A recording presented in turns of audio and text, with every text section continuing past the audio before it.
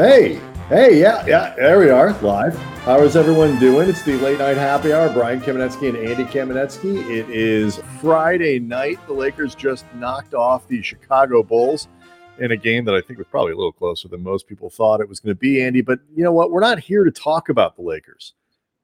We're not here to talk about basketball. We're here to talk to Ted Nguyen. Ted Nguyen, of course, covers the NFL for The Athletic, and it is wild card weekend. And so the Rams expanded wild card weekend. I know, 6 games this weekend. So we have brought Ted on. We'll obviously spend a lot of time on the Rams and the Seahawks, but really want to look around the league, and we also want to take a look at some of the other big stories, ranging from MVP stuff to what the hell is going on in Houston with Deshaun Watson, and is there any way the Rams could get him like this week? That would be helpful.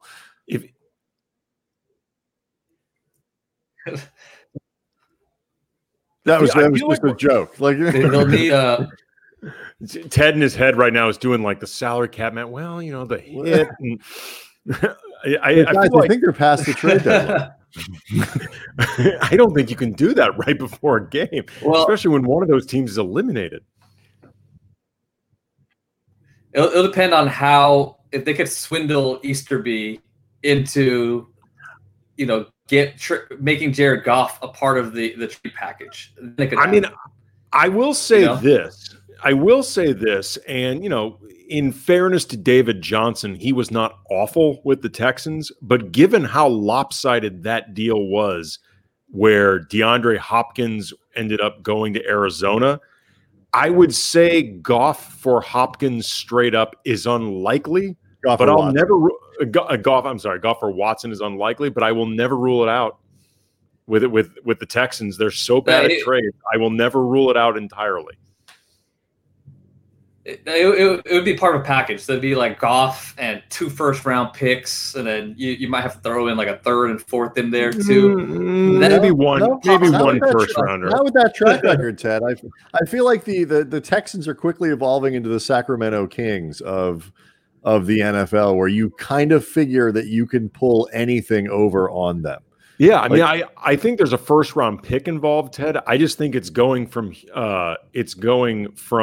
Houston to the Rams with Watson, the way that their front office works. Like, they just have been really bad at this stuff. Yeah, but Bill O'Brien's not there anymore, so they might be slightly better. Oh, that's disappointing. But but if you, I was just like thinking about how dysfunctional they've been, and it almost seems like we're like deep into the offseason, but we're not even into the offseason. We're about 5 days into the Texans season ending, and already they hired a firm to try to look for a GM for them. They completely ignore the firm, hire the GM that Easterby wanted, and then they piss off their star quarterback because they simply wouldn't even interview the head coach candidate that he wanted. And now their star quarterback's not returning their calls, and there's rumors about trades. And again, we're 5 days into their season ending. So it's kind of crazy how dysfunctional Houston has looked so already. Well, we will get there for sure over the course of this show. But I want to start with Rams and Seattle. It's the second game of the Saturday games tomorrow. It's a 1:40 kickoff in LA and Seattle, for that matter. This is a kind of a fascinating game because I think if you predicted at the beginning of the year what this game would look like, Rams Seattle first round of the NFL playoffs, I think people would picture something a lot more explosive offensively than what most people think we're going to get tomorrow. Yeah, I think we're going to see something similar to the most recent game they played. I think Seattle has improved a lot defensively. I think they figured out some ways to stop the Rams' offense. I think Jared Goff, even if he plays, I just can't see him being that effective. I mean, if that injury affects his arm strength and his accuracy at all, he doesn't have the physical tools to kind of to make up for it. He doesn't have the legs and athleticism to go out and run for a bunch of yards. and it's going to seriously hinder the way the Rams play. And I wouldn't be surprised even if Goff played, if McVay had a package for Wolford, because I think he did show some legit skills in that Week 17 game.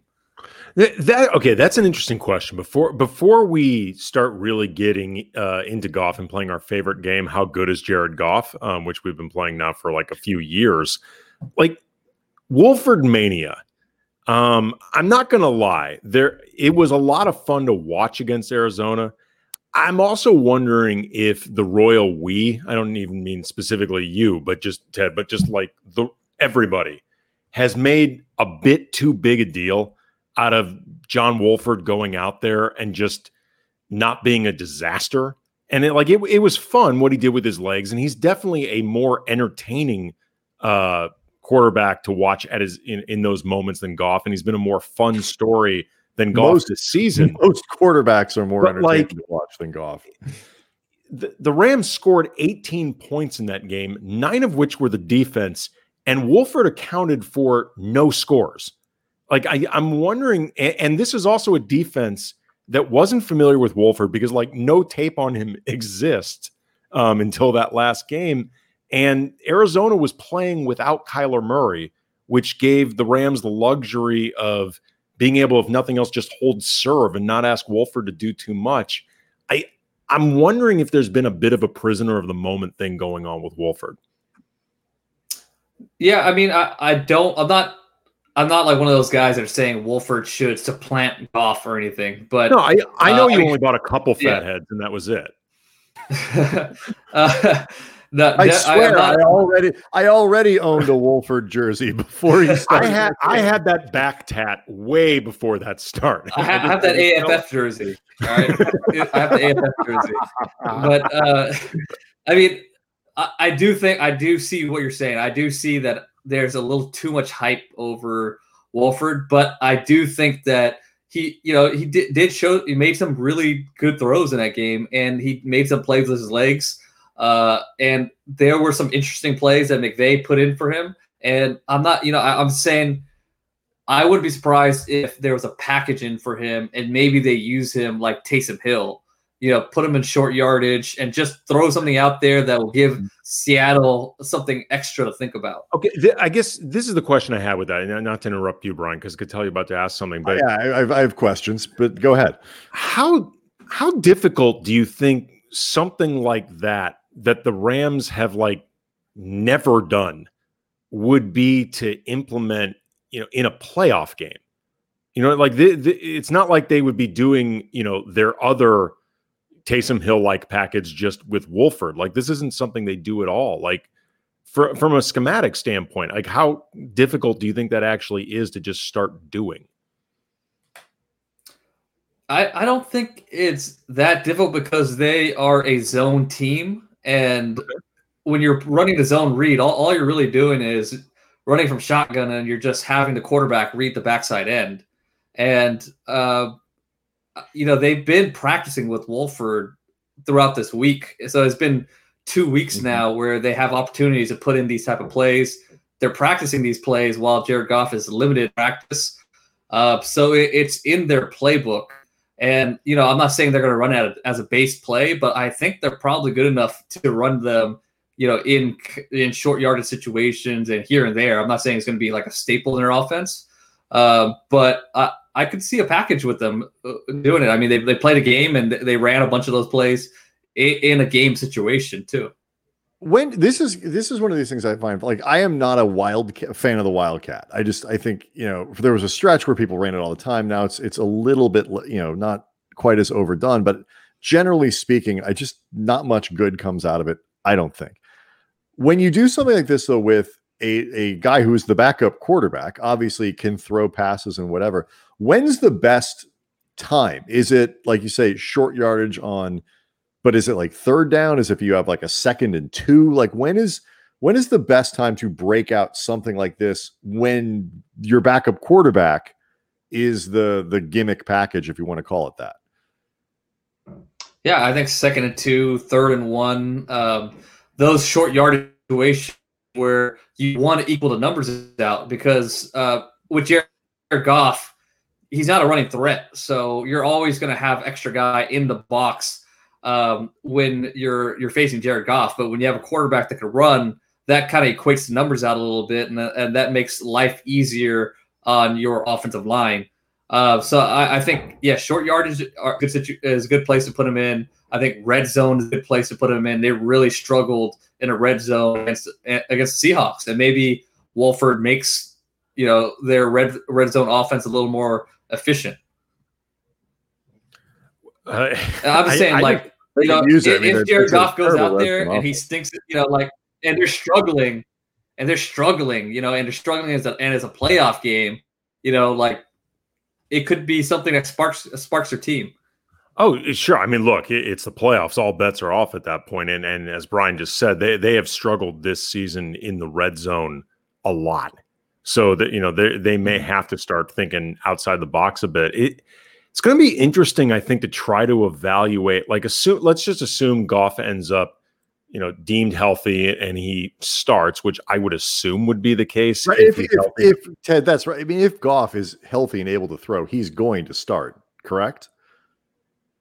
Yeah. I mean, I would be surprised at this point if he doesn't start. I mean, he's probably going to play, he got them there.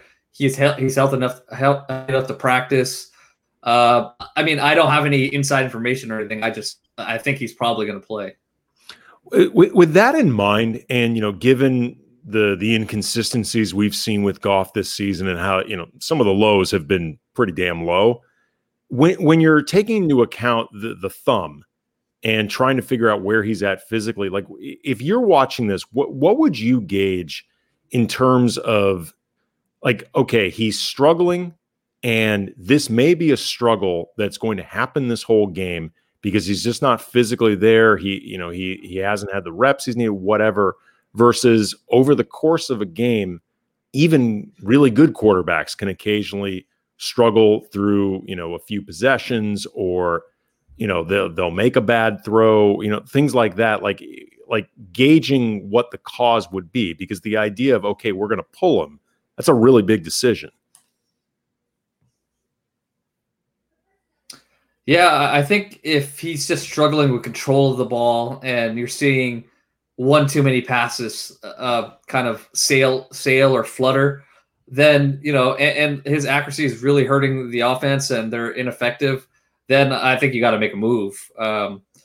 It's just, I mean, I've never broke my thumb before, but, I played quarterback in high school, and I can't imagine, losing that control on the grip, when you're gripping the ball. So, even if he is healthy, I imagine it probably would hinder it's going to cause a few errant throws, and you just hope those errant throws don't happen in critical situations. All right. So other things that are going on, just beyond the quarterback, and, we're probably not done with the quarterback, because but really quick, while I remember, what was the scouting report on Ted Nguyen? High school quarterback. I played in a triple option offense, so I was basically a third. I was like a third running back, essentially. We passed the ball like 3 times a game. No wonder you're advocating for Wolford. See a little bit of yourself in him. And McVay was option quarterback too, so maybe he sees a little bit of Wolford in him too. I did put up a poll, and in an effort to try to cut through the general cynicism towards Jared Goff, I phrased it this way: in all seriousness, people, who would you pick to start tomorrow's game, assuming Goff is healthy? Goff, Wolford, or Bortles? I always include Blake Bortles. And Jared Goff is winning handily. So even a Rams fan base that is Goff skeptical, I think in a lot of ways at this point, is still like, no, you start Goff. But look around the rest of the field here, because let's just assume that Goff comes out and plays, a decent Jared Goff kind of game, where the way they play, the Rams have been using him all year, kind of a game manager, not asking to go downfield a ton and all that kind of stuff. When you look around the rest of the field, whether it's Jalen Ramsey versus DK Metcalf, whatever the Seahawks line can do against, Aaron Donald, what the Rams might be able to do with Whitworth back to open up some space for Cam Akers. What are the other keys to this game? Okay. Sorry. Who's I'm blanking on his name right now. The Rams' second corner. Roy Hill? No. Oh God, the guy's had a great year. Now Williams. Williams. It starts with W. Yeah, Williams. So Williams against I'm blanking on all sorts of names right now. The Seahawks. Lockett. Lockett's been phenomenal. You know, he had a slow second half of the season, but you know he's explosive, and he's been productive. He's shown he could take over a game. So you know if you're putting him one-on-one with Williams, that's going to be a matchup to watch out for too. Yeah, go ahead. Finish. I was going to say, how much do you expect like a guy like Whitworth can make a difference? Given the time off, given the age and things like that. On the flip side, he's Andrew Whitworth. So how much better could the Rams offensive line be with him coming back? I think he makes a world of difference. I mean, I doubted him in the beginning of this season. I was like, man, he is getting old. I saw a video of him moving around in off season. I was like, man, he does not look like he's moving around that well. And then the season starts and he looks phenomenal. So I'm never doubting Andrew Whitworth again. I think he's going to be. I think he makes a big difference. You don't have to help him on that side of the line. You know, when he run blocks, he's going to open up just a little bit much more space on that outside zone on the edge, and you know that makes a big difference in outside zone run game. Him and Frank Gore are the two people that you just watch and go, I don't think I've ever wanted anything in my life the way the two of them clearly want to play football, because at that age, playing tackle and playing running back like a grinder, it's not like Frank Gore looks to get out in space. To do that at their age, taking that type of toll, it's unbelievable. Whitworth and Gore just must love this game. It's unreal. Yeah, and Whitworth plays left tackle, so he's going against like some of the best athletes in the world at age 38, which is insane, you know. And they're putting him in space against him, so just really impressed with what he's done. And like I said, I'm not doubting him. I think he has a good game against the Seahawks. And I mean, like, look, I don't know Andrew Whitworth well, and maybe I'm just making this judgment based on just surface appearances, but he doesn't seem to me like somebody who's been wildly irresponsible with his money. I don't think Andrew Whitworth is doing this because he's got financial issues or stuff like that. He could walk away if he wanted to, and I think be just fine. He's still, like you said, going out there and taking on these insanely difficult matchups. Yeah. I mean, 38 years old playing left tackle is just, it's kind of like playing basketball because, you're guarding this guy. He's face up with you. You're going backwards. So you just imagine like a 38-year-old big old lineman against like LeBron James, because some of these DNs are have that type of body type, and having to stop them from getting to the bucket being the quarterback. So I can't think. I'm trying to think of another left tackle that's played at such a high level at this late into the career, and it's hard to think of one. The other guy that is fascinating here is Jalen Ramsey. And you look at it, and I'm looking at numbers that Jordan Rodriguez put up this, and 20 yards per game for the times that Ramsey matched up with DK Metcalf. Mike Clay from ESPN had this stat: 3 catches, 28 yards on 46 routes that Metcalf had matched up to Jalen Ramsey.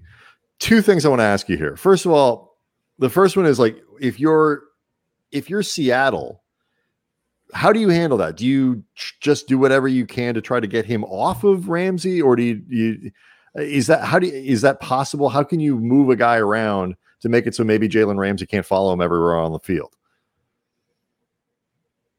Well, it's different that they are so flexible with where Ramsey plays. He plays on a nickel now.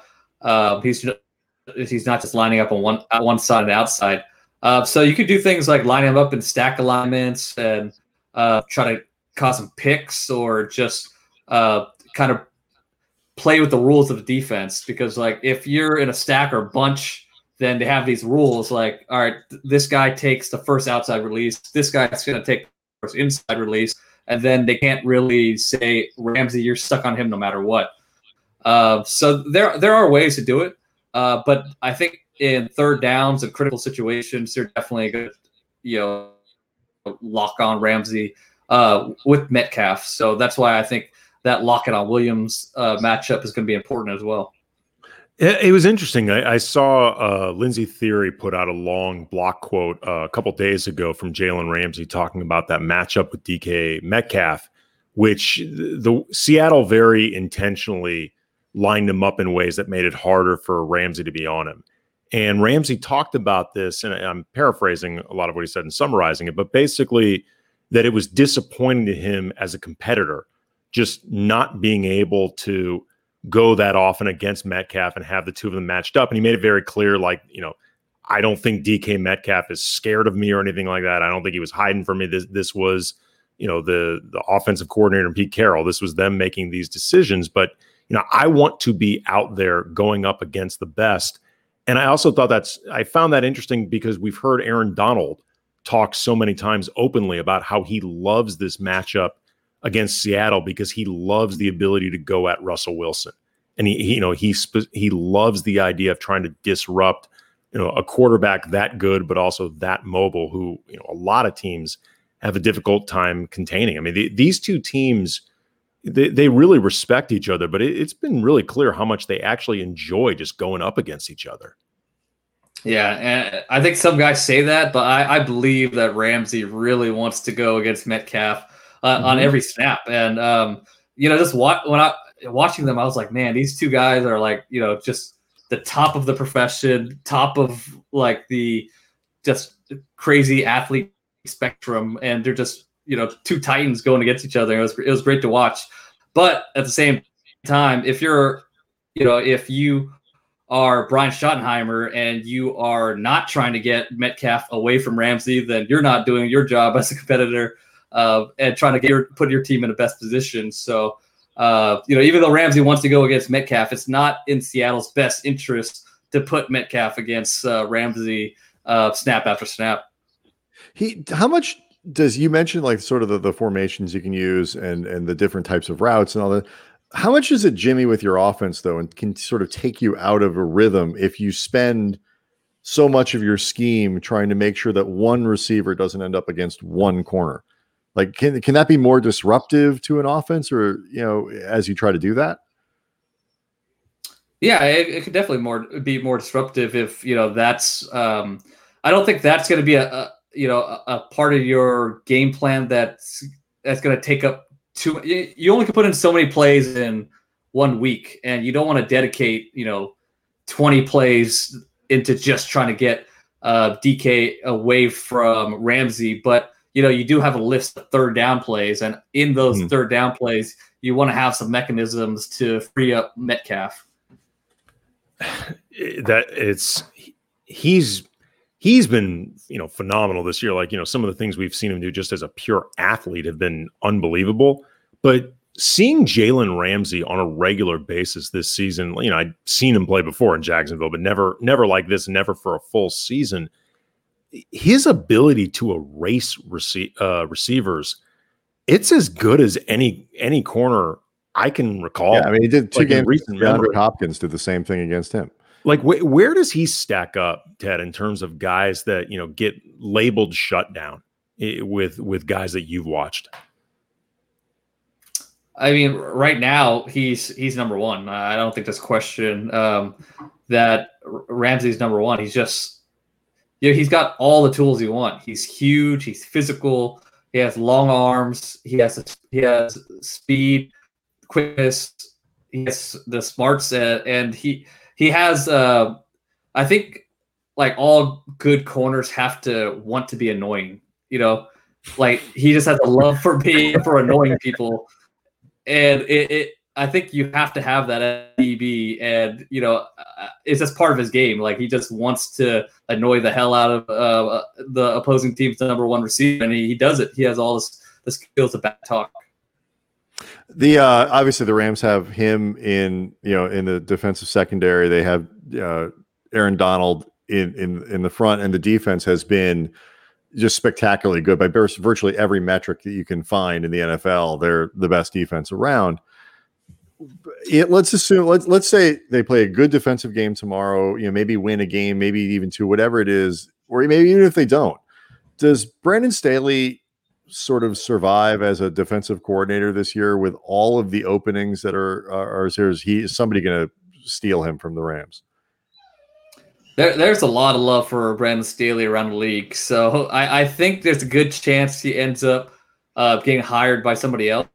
But the one saving grace the Rams might have is the league has been trending towards hiring offensive-minded coaches. But also Staley's kind of known for having the most modern approach to defenses, and that could be really attractive to teams that want a forward-thinking coach. Yeah, it's interesting. I think because he's been known as one of the hot guys around the league right now. I've seen a lot of reports that he, in a lot of ways, is considered like the defensive Sean McVay. And Sean McVay actually found Staley because he was looking to try to find a defensive version of himself. The flip side, though, and I believe you just recently wrote about this, Ted, is Cliff Kingsbury. Not that long ago was considered like the next Sean McVay or part of, that connection to him. And we're starting to hear some doubts about his acumen and, like the fit in Arizona with him. Let's spread some rumors that Brandon Staley's actually a moron. Yeah, that's true. The Rams want to keep him. Well, Cliff Kingsbury wasn't really part of the tree. He was just like a guy who knows Sean McVay. Right. I mean, he made a point of it. Right. He was like 6 degrees of separation from Sean McVay and, their friends. And, they're both, these like young upstart, good looking guys. Cliff Kingsbury has an amazing house. Mm-hmm. His house is unbelievable. But I always think it's interesting to see how these guys start getting that rep and they start becoming hot, and then just how quickly that can turn around. And then you wonder, like, okay, do people start becoming skeptical about the McVay effect, things like that? Because there was a period where I think people were starting to think, okay, anybody within McVay's proximity, that guy's going to get snatched up. Yeah, and with Kingsbury's situation was really weird because he was, he was a head coach at Texas Tech forever, did not win that many games, but his offenses were great. And, they put up a ton of points. It helps Patrick Mahomes, but he did show a lot of offensive creativity. And then, I think people got a little more interested because Sean McVay wanted to hire him on his staff.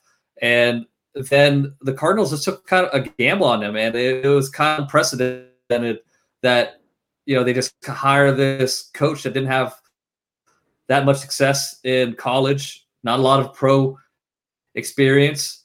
And I think in Arizona, he's shown some offensive creativity, but he's also shows his shortcoming as a head coach, making some really weird game management decisions and, just making some weird offensive decisions. Like he has creative play calls, but at the same time, how he calls plays in certain situations were just strange. And it lost him games. Like he directly lost him games because of decisions he's made. But at the same time, he also took the Cardinals from one of the worst offenses ever historically and made them, kind of a middle tier offense in one season. And then the next season, they're playoff contenders.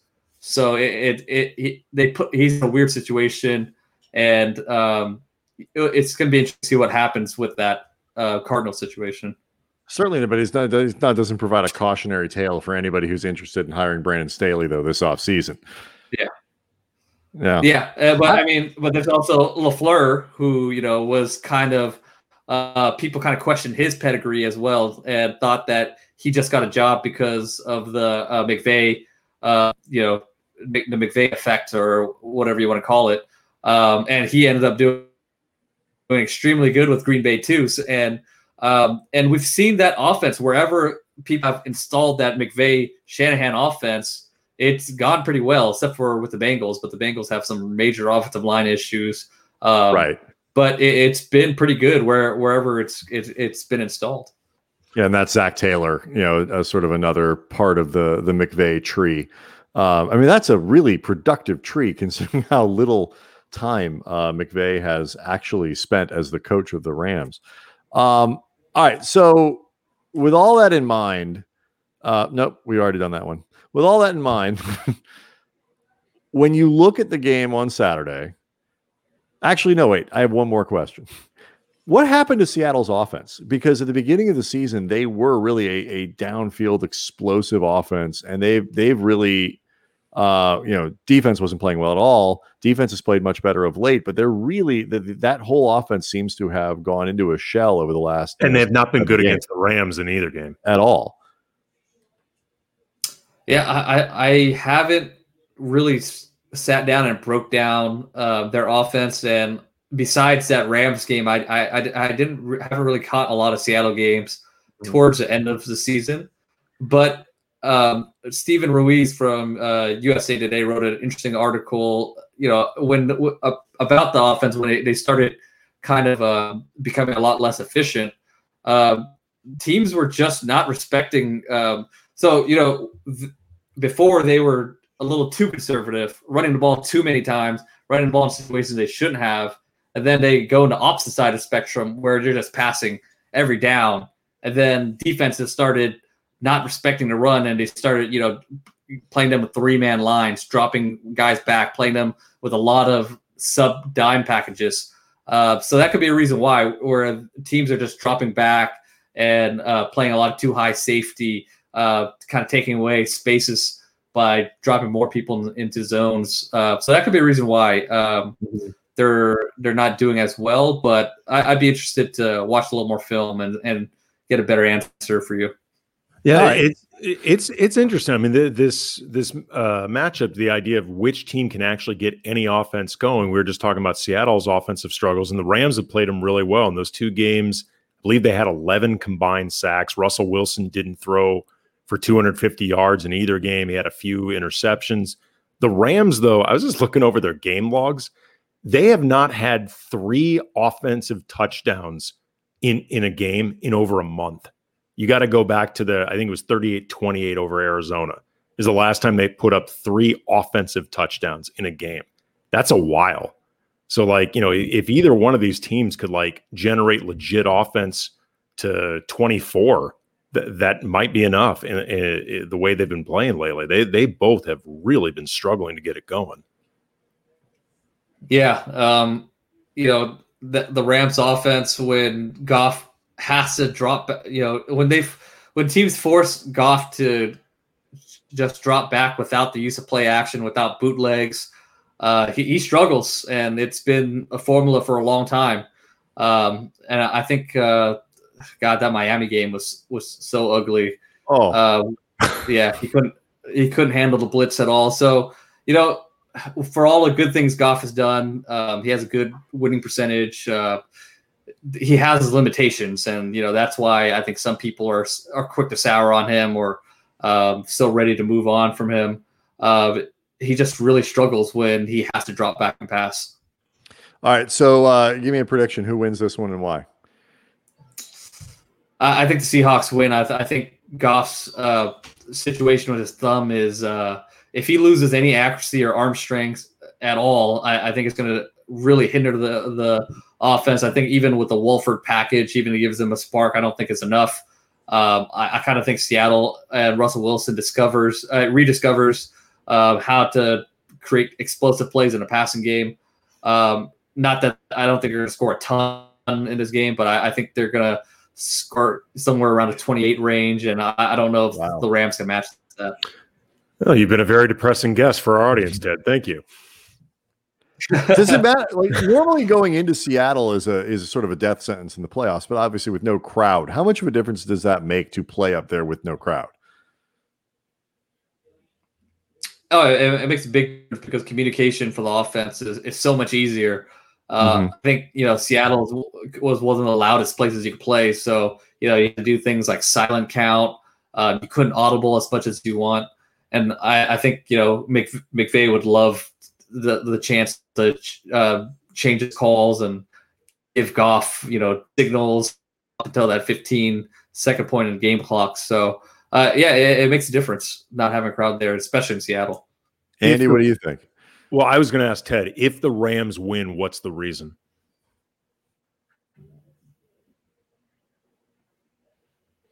If the Rams win, I think Russell Wilson must have thrown a ton of picks. Aaron Donald had like 3 sacks and had one of his monster games.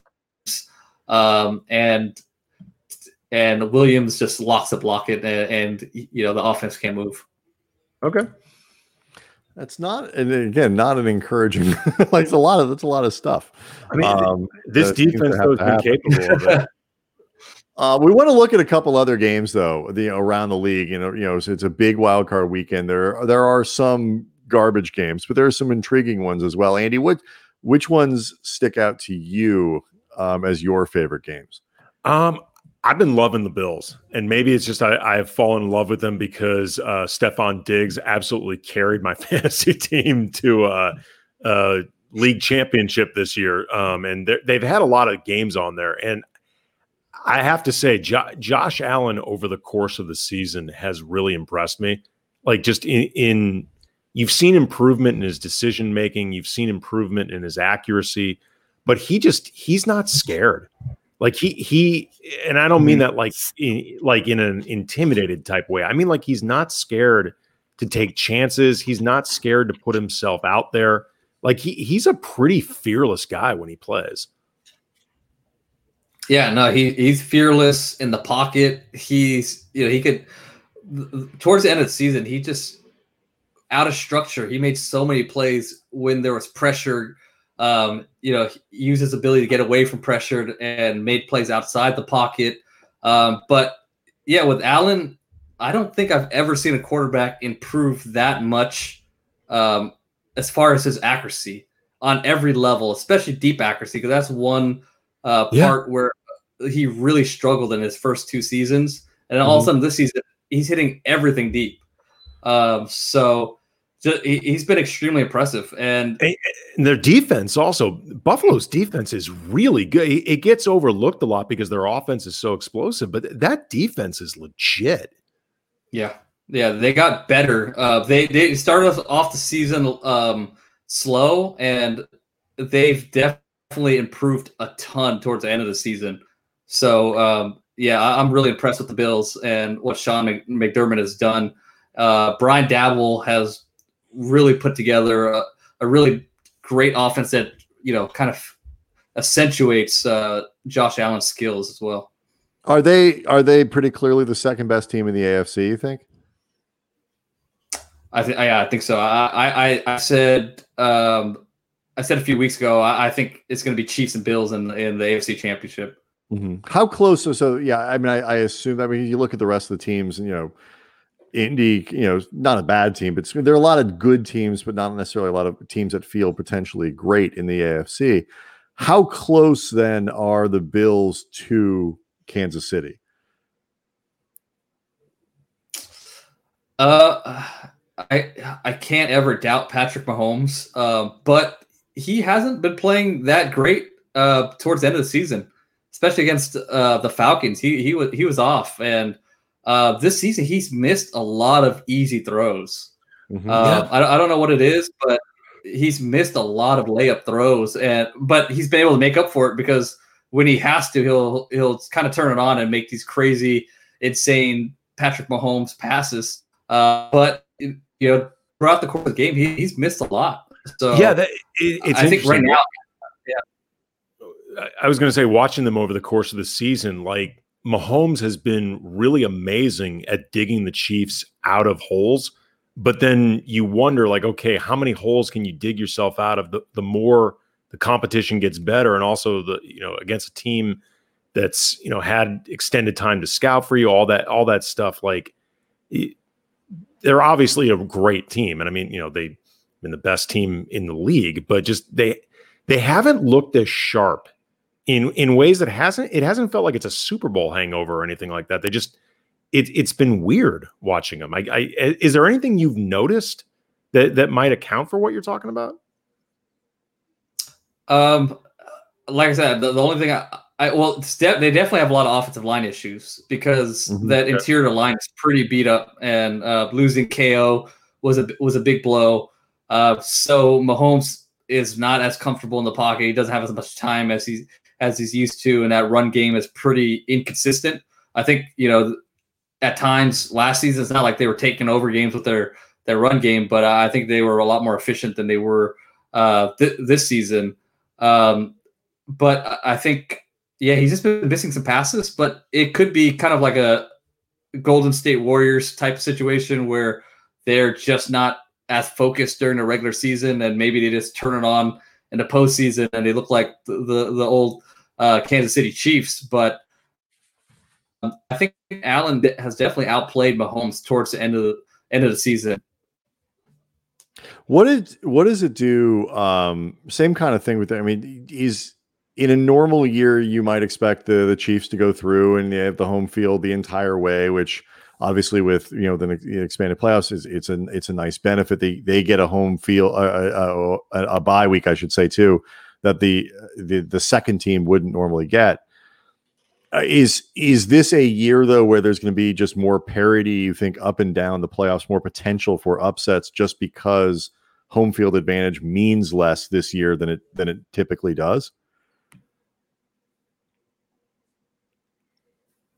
Yeah, I think home field definitely means less than it typically does for all the issues we talked about earlier, where offenses can audible clearly. They don't have to do a silent count. All those things. Home field matters less. And the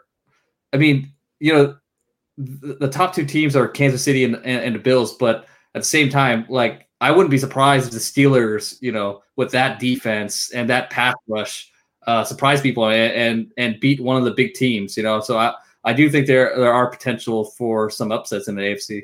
Okay, so let's jump to that, because I'm not. I mean, I guess the Browns are a bit of a mess right now, and that's sort of unfortunate given how long it took them to get back to the playoffs. So you think the Steelers are good? Because they were one of the more unimpressive, 10-0 or 11-0 teams, I think, in NFL history, or whatever they were. At this point, that you're buying them as a kind of a sleeper pick.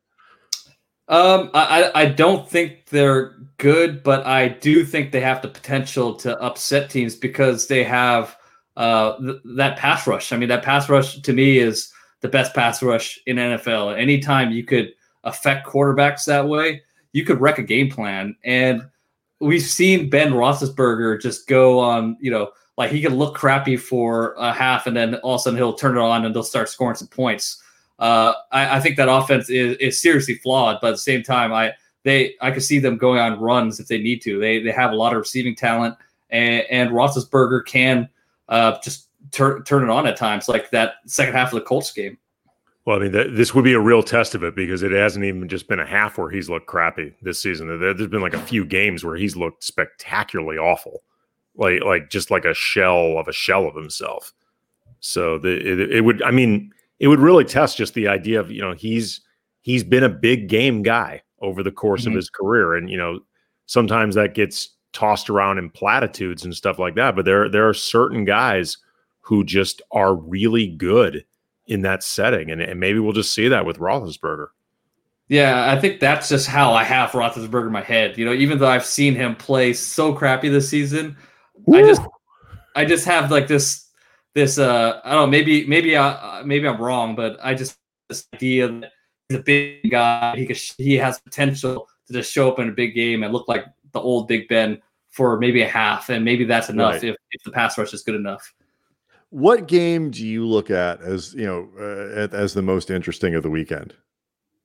Leaving aside the obviously if it happens to be Rams Seattle, because we spent a lot of time on that, of the ones we haven't talked about. I'm really excited to watch the Titans and Ravens game. The Titans defense is nowhere near where they were last season with Dan Pease. And I think Baltimore kind of found its footing towards the end of the season. And I think, Lamar Jackson got a lot of flack for how he played against the Titans last season in the playoffs, but I didn't think he played that bad. There were a lot of drop passes. I think there were like 7 drop passes in that game. One of them ended up being a pick. He ran for a ton of yards against the Titans, but they struggled in the red zone.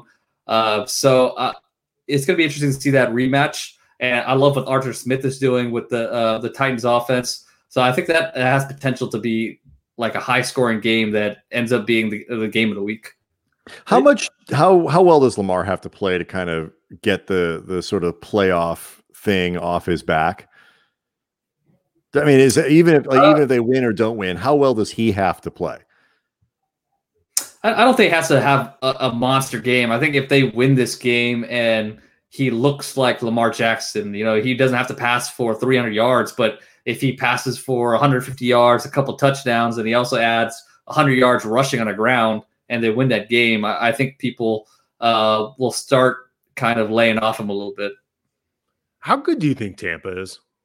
Because there are times when I've seen them play, and they look pretty impressive, and there are other times where they're a mess. Yeah, Tom Brady splits when he's under pressure and when he's not under pressure have always been pretty there's been a pretty stark difference in play. Like, he plays a lot worse when he's under pressure. But I don't have the numbers in front of me, but I believe they're even bigger this season. And it would be if Alex Smith defense is good.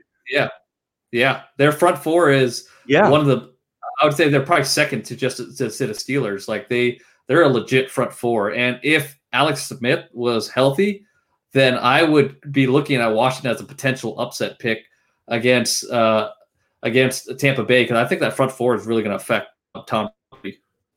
Yeah, I thought that was interesting. I mean, just because he's in his prime, Tom Brady couldn't move, much less now. But that the same disruption that you talked about with the Steelers front four, Washington has that. Just that notion of disruption. How valuable is that in the playoffs? Just that idea of pure disruption, or just the ability just to create chaos.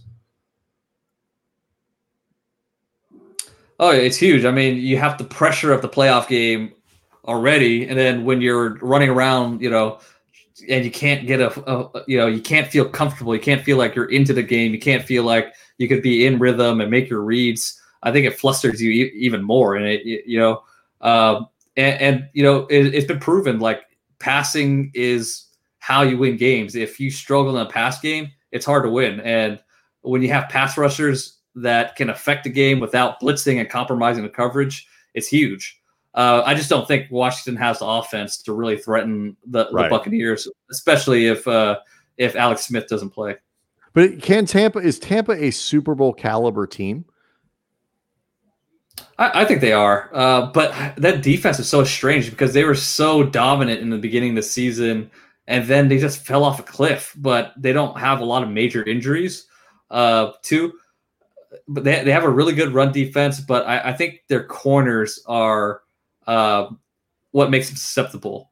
And I think Tom Brady is going to play good enough to make a legit playoff contender. Obviously, Mike Evans' health is going to be a big issue if he's able to play this week, or and he's going to look like a healthy Mike Evans throughout the playoffs is going to be a big issue as well. So who do you think is the I mean, if Green Bay is the best team in the NFC, who is next? I mean, how many teams out of the NFC do you think have a legitimate chance to make the Super Bowl? See, I got to pull it up right now. Look at everybody. Well, you got it's Seattle. I mean, it's Seattle, the Rams, Tampa. Oh, the Saints, and Washington. And Chicago. I think the Saints are the Saints are second best. I think their defense is legitimate. The only thing that scares me about the Saints is how Drew Brees has performed in the playoffs in the last few seasons. Mm-hmm. But I think their run game is good enough to where they don't. And their defense is even better than it has been in the last couple of seasons, where they don't have to rely on Brees to score 30 points. But I think their defense is legitimate. They also have a really good pass rush, some stingy corners, and Alvin Kamara is just playing on another level right now. We got some old ass quarterbacks in the playoffs this postseason. Brady, Rivers, Roethlisberger, Breeze, like these guys are really getting up there. Like it's crazy to think that they're all still playing. Like they're all still playing. They're all still going to be starting quarterbacks in the playoffs. It's kind of nuts, man. Yeah, and this might be the last season we see a bunch of them. Like Breeze is done after this season. Yeah. He's got that TV deal. Roethlisberger, I think he might be done, but he's threatened retirement before, but he kind of talked about it during this season. Rivers is probably done if the Colts decide to go make a trade for a younger quarterback like Carson Wentz. So yeah, enjoy these guys. It might be the last time we see them. Yeah, Carson Wentz. Oh man! All right, I have a game. We have a game ready in honor of some of these quarterbacks, as we've been talking about. It's Wild Card Weekend, and I have a game built around starting quarterback trivia. Now, I will try to avoid. I have one question on the list that is your name is your buzzer, which is not necessarily going to be super fair to Ted because there is still a little bit of a delay between what we say and what he hears. But we'll do our best. I'll for that one. I promise I'll do 1,001, 1,002. How about that? That seems fair. Okay, so here we go. Starting quarterback trivia for Wild Card Weekend. We begin with Colts versus Bills. Which does Phillip Rivers, quarterback of the Indianapolis Colts, have more of? Rushing yards this season or children? Rushing yards this season or children? Which does Phillip Rivers have more of? Andy goes first. This is a good one. out of respect for Phillip Rivers, even though I think it's not the right answer, I'm going to say rushing yards. All right, Ted. I'm going to say children. The answer is children, and it's not even close. He has 9 children, as we all know, famously has 9 children. Phillip Rivers has -8 rushing yards this year. He has averaged negative 0.4 yards per carry. He only would score a touchdown if he went backwards. He'd have to line up backwards and go the other way. Like I said, I didn't think it was the right answer. I just didn't want to disrespect the guy. It's not even close. 9 children, -8 rush yards. That one for you, Ted. Point for Ted. Josh Allen, quarterback of the Bills. He was drafted 7th in the 2018 NFL draft. How many quarterbacks were taken ahead of him? A, 1, B, 2, C, 3, or D, 4? Ted goes first. 3. All right, Andy? I think it is 3. No, you're both wrong. The correct answer is 2. So it's just Darnold and Rosen? I thought it was Darnold, Rosen. Oh no, Rosen was drafted after. That is correct. It's Darnold and Baker Mayfield. Okay. That's it. Oh, yeah, you're right. No points for anyone, right? Yeah, so it was just the 2. Okay. All right, moving along. Rams versus Seahawks. Russell Wilson. He is known by many people as Danger Russ. See how they do that with his name, Danger Russ? You know what else is dangerous, guys? Hippos. How many people are killed on average every year by hippos? Closest to the pin wins. How many people per year are killed on average by hippos? Andy, you go first. Closest to the pin. You can go over. It's okay. Just closest to the pin. Probably fewer than were killed by this question. Well, that's a good question.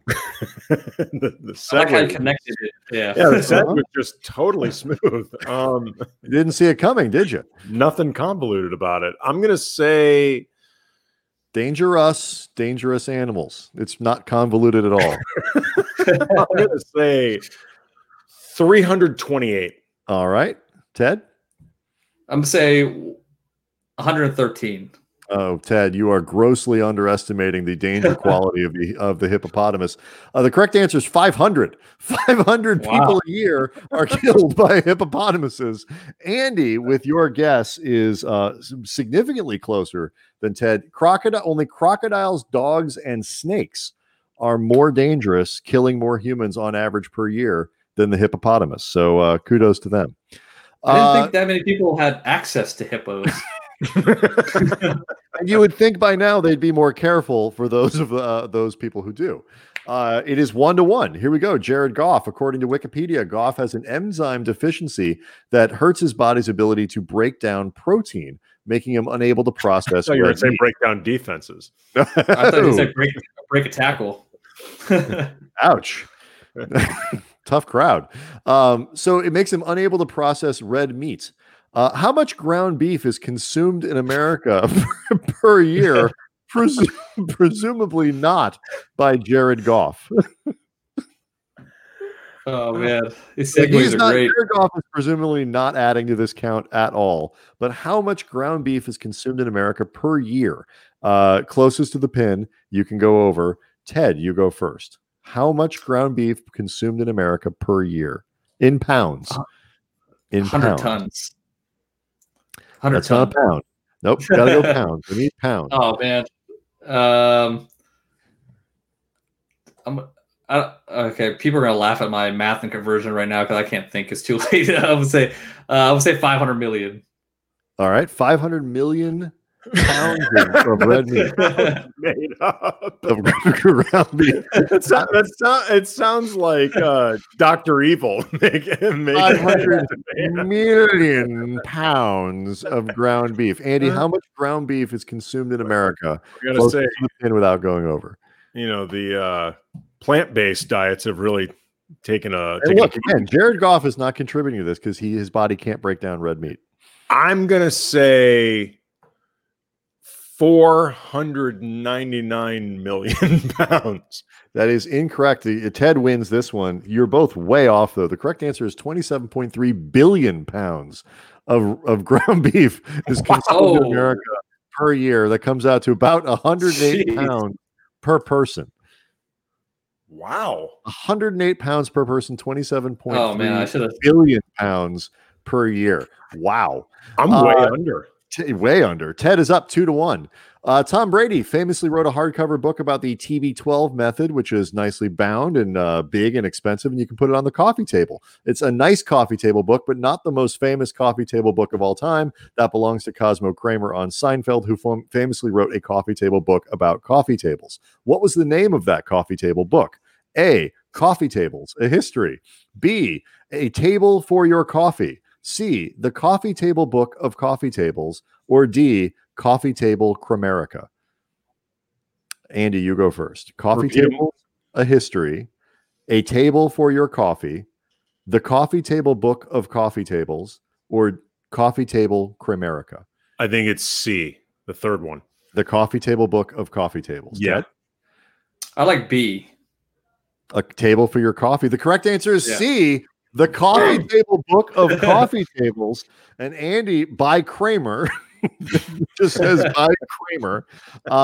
Andy, you have tied things up at 2. Taylor Heineke, who is expected to start for the Washington football team, was undrafted in the 2015 draft, but did sign with the Minnesota Vikings and eventually made his way to Washington. He went to Old Dominion University. Go Monarchs. How many players from Old Dominion have been drafted into the NFL? Closest to the pin. Ted, you go first. How many Old Dominion University players have been drafted into the NFL? Say 3. That was actually going to be my answer. I'm going to say 5. The correct answer is 2.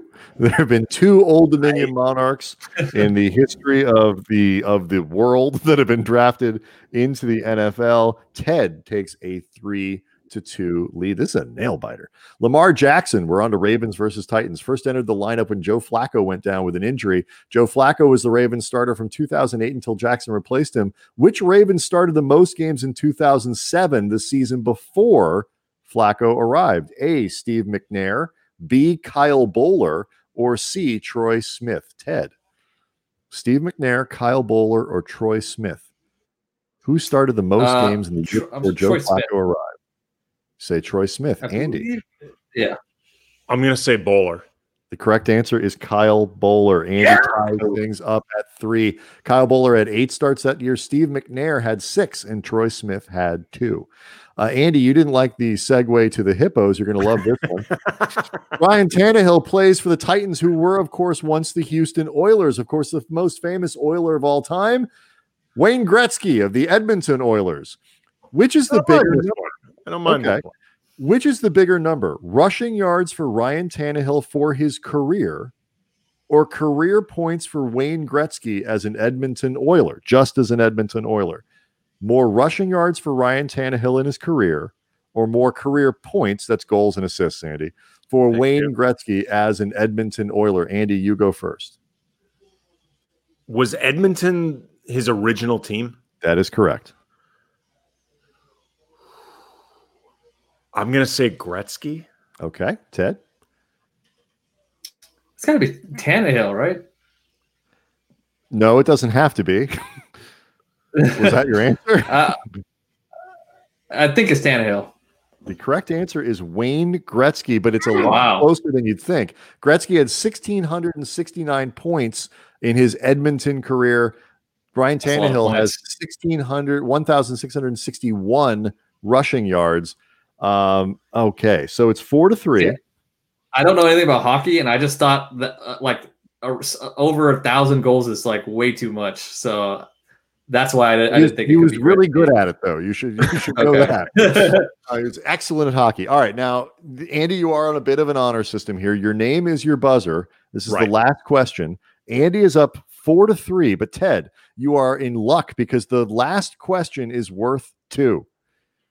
So you can come out ahead here. Your name is your buzzer. Ben Roethlisberger. He is known as Big Ben, and of course, Big Ben is used to refer to that big, the big clock in London. It's used to refer to the tower as a whole, but the nickname refers directly to what part of the structure? Oh God. Have at it, Ted. The nickname actually refers to what part of the structure? Give you a hint. It's not the tower. The foundation. Andy. The clock face. No. Ted, think carefully. You know, and this is one of these situations that reminds me of the backup running back for the Kansas City Chiefs and something he once said. The bell. Oh, Ted, that's right. And you squeak out a victory 5-4. Big Ben refers to is actually the reference to the bell itself that rings, not the entire clock tower. Congratulations, Ted Nguyen. You have won Wild Card Weekend starting quarterback trivia. I wasn't aware if I waited long enough I would get hints. Nobody told me. Well, no, you wouldn't have. That was just for Ted. No home field advantage here, just like the playoffs. Seriously, man. Monty 10 says the fix is in. That is correct. All right. Well, that was exciting. Are you really sure you didn't like the hippo question? It was it was both awful and glorious. I mean, wasn't it to find out that hippos kill 500 people a year? That part I liked. It was the way we got there. Well, it was entertaining to see how you use names and turn them into questions. Okay, let me ask you this before we let you go, Ted. Before we let you go, Ted. The technical correct answer to what animal kills the most people per year is the mosquito. And then there are a bunch of like tapeworms and things like that. And I am correct for eliminating all of those from the list. Those aren't really animals, right? Like when you think of an animal, you don't think of a mosquito, right? No. Yeah, when I think about an animal killing somebody, it's like mauling them or eating them, Right. It's not a tapeworm. Yeah. Slowly it's a disease that actually kills them. Yeah. I was just going to say that's different. That's not so much like an animal being vengeful. Like the way I look at it is, if you wouldn't watch it on the Nature Channel, it's not killing. Yeah. Like nobody's going to watch somebody get bit by a mosquito and just slowly die. Like that. No. That doesn't make for good viewing. No, and I will say this, and I did see one list, and this really makes you think. The non-insect animal that kills the most humans Man. Humans, other humans. Yeah. Mm. Think about it. Mm-hmm. Deep. It is. It was a very deep list. I just kept scrolling until I got to hippos. I guess they are right when they say guns don't kill people, people kill people. People and hippos kill people. Think about mosquitoes are people. Let me tell you, armed hippos, they're dangerous. If you could teach them how to pull the trigger. Oh, yeah. All right. Ted Nguyen. They need background checks on hippos. 500 people a year. And as Ted says, I didn't even... all with guns. Every single one. Oh, did you get mauled by a hippo? No, I got shot. All right. Ted Nguyen covers the NFL for the probably never coming back after this. This might be his last appearance. I learned a lot. So I'll be back just to learn more about animals. 500 people. Stay away from the hippos, people. All right, we will be back next week. Greg Bergman's going to join us on Monday to catch us up on everything that's been going on in the world of baseball. We'll have Kirk Morrison on Tuesday to kind of wrap up what we see this weekend and look ahead to next weekend. And Wednesday, Bill Handstock, who we rescheduled for this weekend, we are going to have a WWE and a wrestling conversation on Wednesday. It's going to be a ton of fun. We'll see everybody next week. Have a great weekend. Danke, Niederlande.